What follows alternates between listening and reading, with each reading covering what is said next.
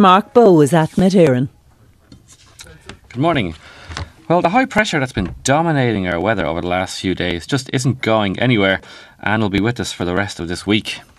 So this morning it's rather cloudy out there to start, and there's some patchy light rain starting to push in across parts of Leinster and Munster. Elsewhere it's staying dry, and by this afternoon any lingering rain will start to clear away with some sunny breaks developing. Highs today should reach around 7 to 9 degrees before later this evening a bit more cloud will push over, leaving a mostly overcast evening with a little patchy rain again across Leinster and Munster. Another chilly night in store with lows of around 1 to 4 degrees.